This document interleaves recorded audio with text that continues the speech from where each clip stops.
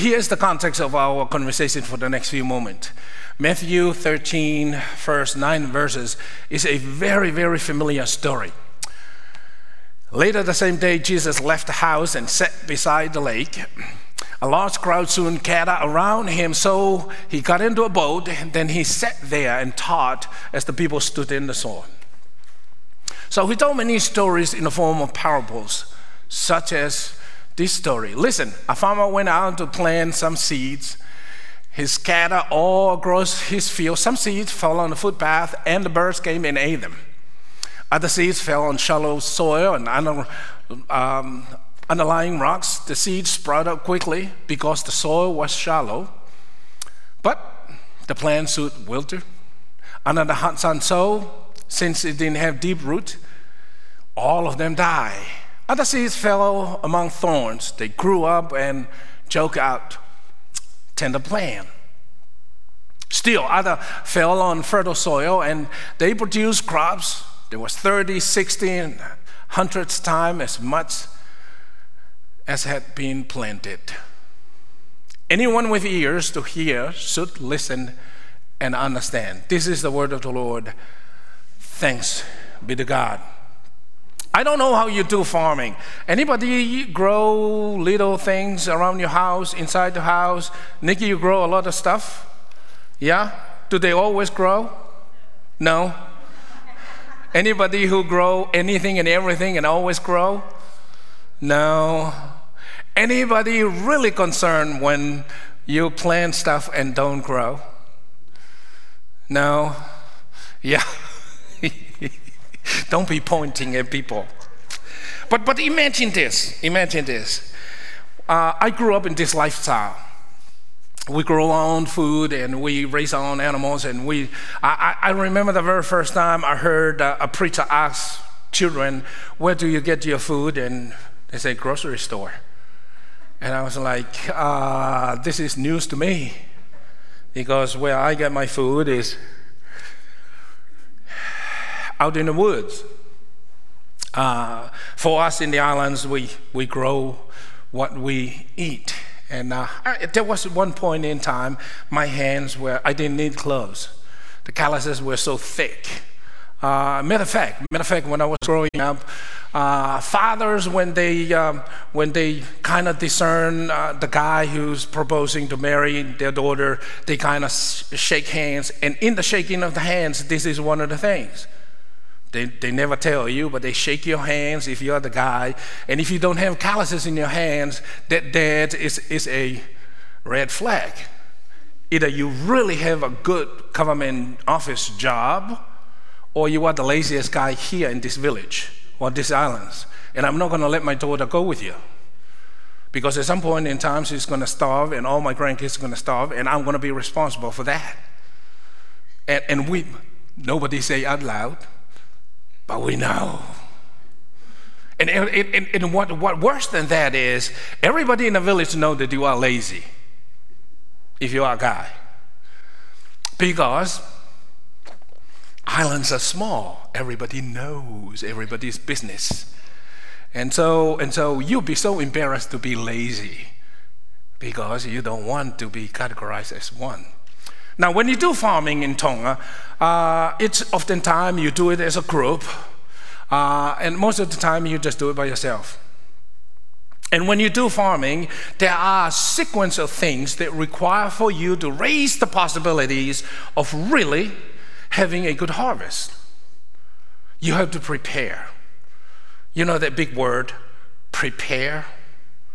I don't always do that. Sometimes, you are shall be, Well, we're preparing for a worship service, and here is the sequence of it. It's from here to here, and it never fails. It's almost every week. Stick to the plan, she will tell me. And she know better. I say, yes, ma'am.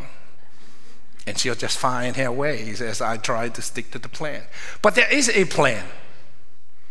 Now, we are told by Matthew that this is a farmer who went out to plant seeds.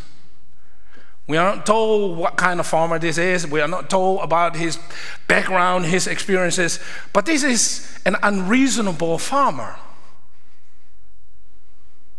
Because during the first century, and this kind of seeds were very, very small. I mean, it's precious. It's not anything to plan with. You just cannot just get out there and, hey, you run down to Walmart and get dozen other bags. I mean, this is precious. This is something that you really hold on to. And when you farm, when you plant, you have to do a lot of steps of preparation.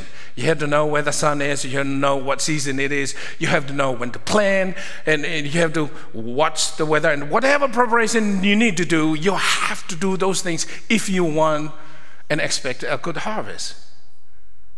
What is ridiculous about this farmer is that we are told by Matthew, this farmer just went out, have a bag, and he just reached in there. Now forgive me, I'm not trying to be dangerous here, but I just like the idea of being the farmer this morning. All right, so you just watch out, because this is going to get dangerous for a moment. Because this farmer, I don't know what kind of bag he has, whether it was a bag, whether it was a four-wheeler, whether it was whatever it was, but he just went in there and he was just doing this.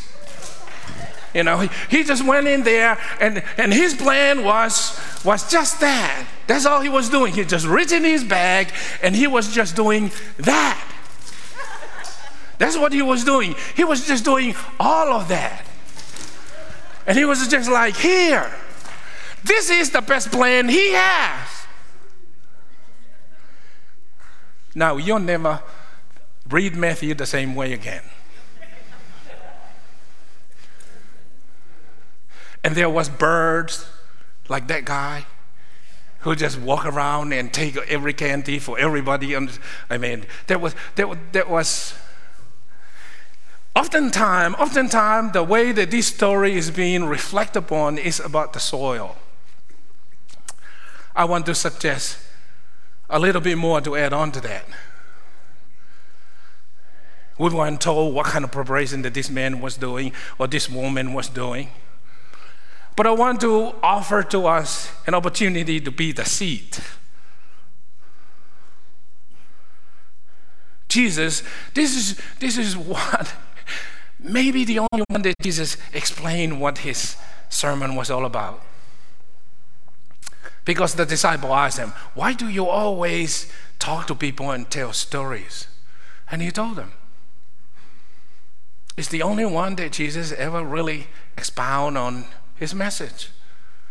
Those who have ears, better listen up. But I want to add on to that. That this farmer reached into his bag of seeds, although it was really precious and it's something limited. Somehow his unreasonableness just do it in a ways that is very unusual. And imagine yourself, you are these seeds called kisses.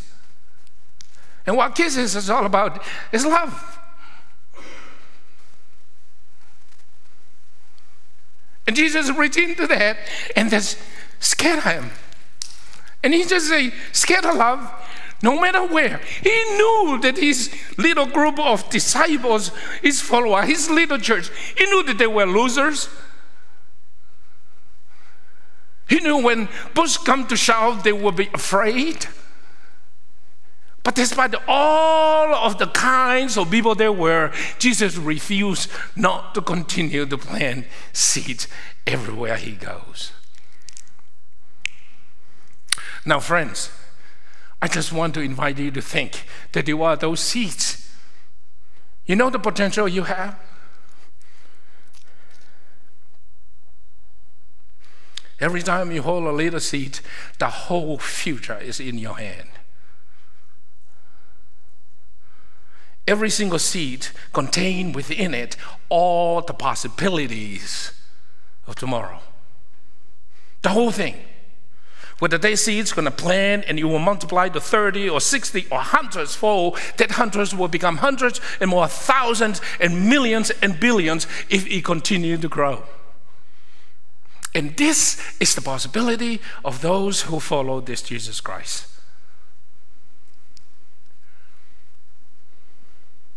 So here's the invitation of this morning. You know what seed does? It changes everything around it. When a seed planted, the seed will grow. It will change the environment of that. I don't know what you see this morning when you drove here. Have you seen flowers? You seen grass? All of those who are in the lawn service, they don't want to see grass right now. It's too hot. But when the seeds grow, it changes its environment. When those flowers grow, it changes the beauty of that very corner, of that very ground, of that very place. When those seeds grow, it will produce flowers, and it will change the environment. Every good smell that comes from it, it carries itself. When those seeds grow, it will invite little birds and little bees and little things to multiply their ability, and they'll come and land and will suck out every sweet in that, and then multiply it to other plants and other trees, and it will continue to grow, and it will carry itself to wherever you need to go. And all God's people say amen. And you are those seeds. You have within you every power to change every office, every line in the store, every conversation that you find yourself in.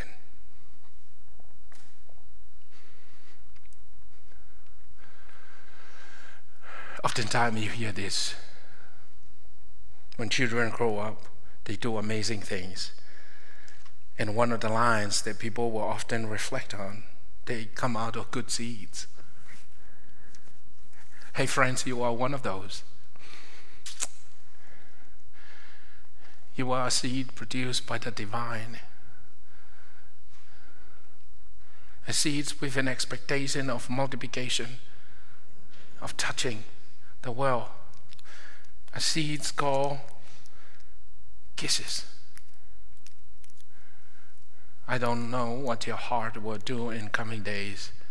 I hope when people walk away from you, they feel they've been kissed by the divine in a way that you look at them, the way that you shake their hands, the way that you hug them, the way that you talk with them. By doing so, I promise you, it will change their days. It will change the environment, the way that they think. In the name of the Father, the Son, and the Holy Spirit. All God's people say amen. Amen. Let's pray.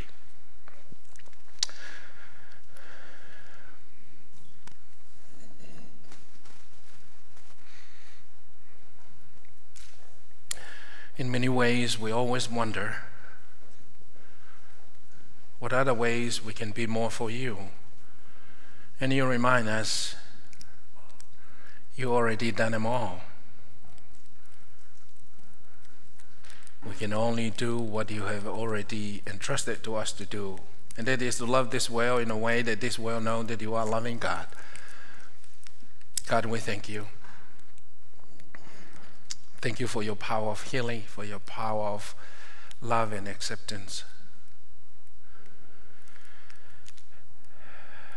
Help us to grow and bear fruit wherever we find ourselves. It is in your name, Jesus Christ, we pray. All God's people say amen.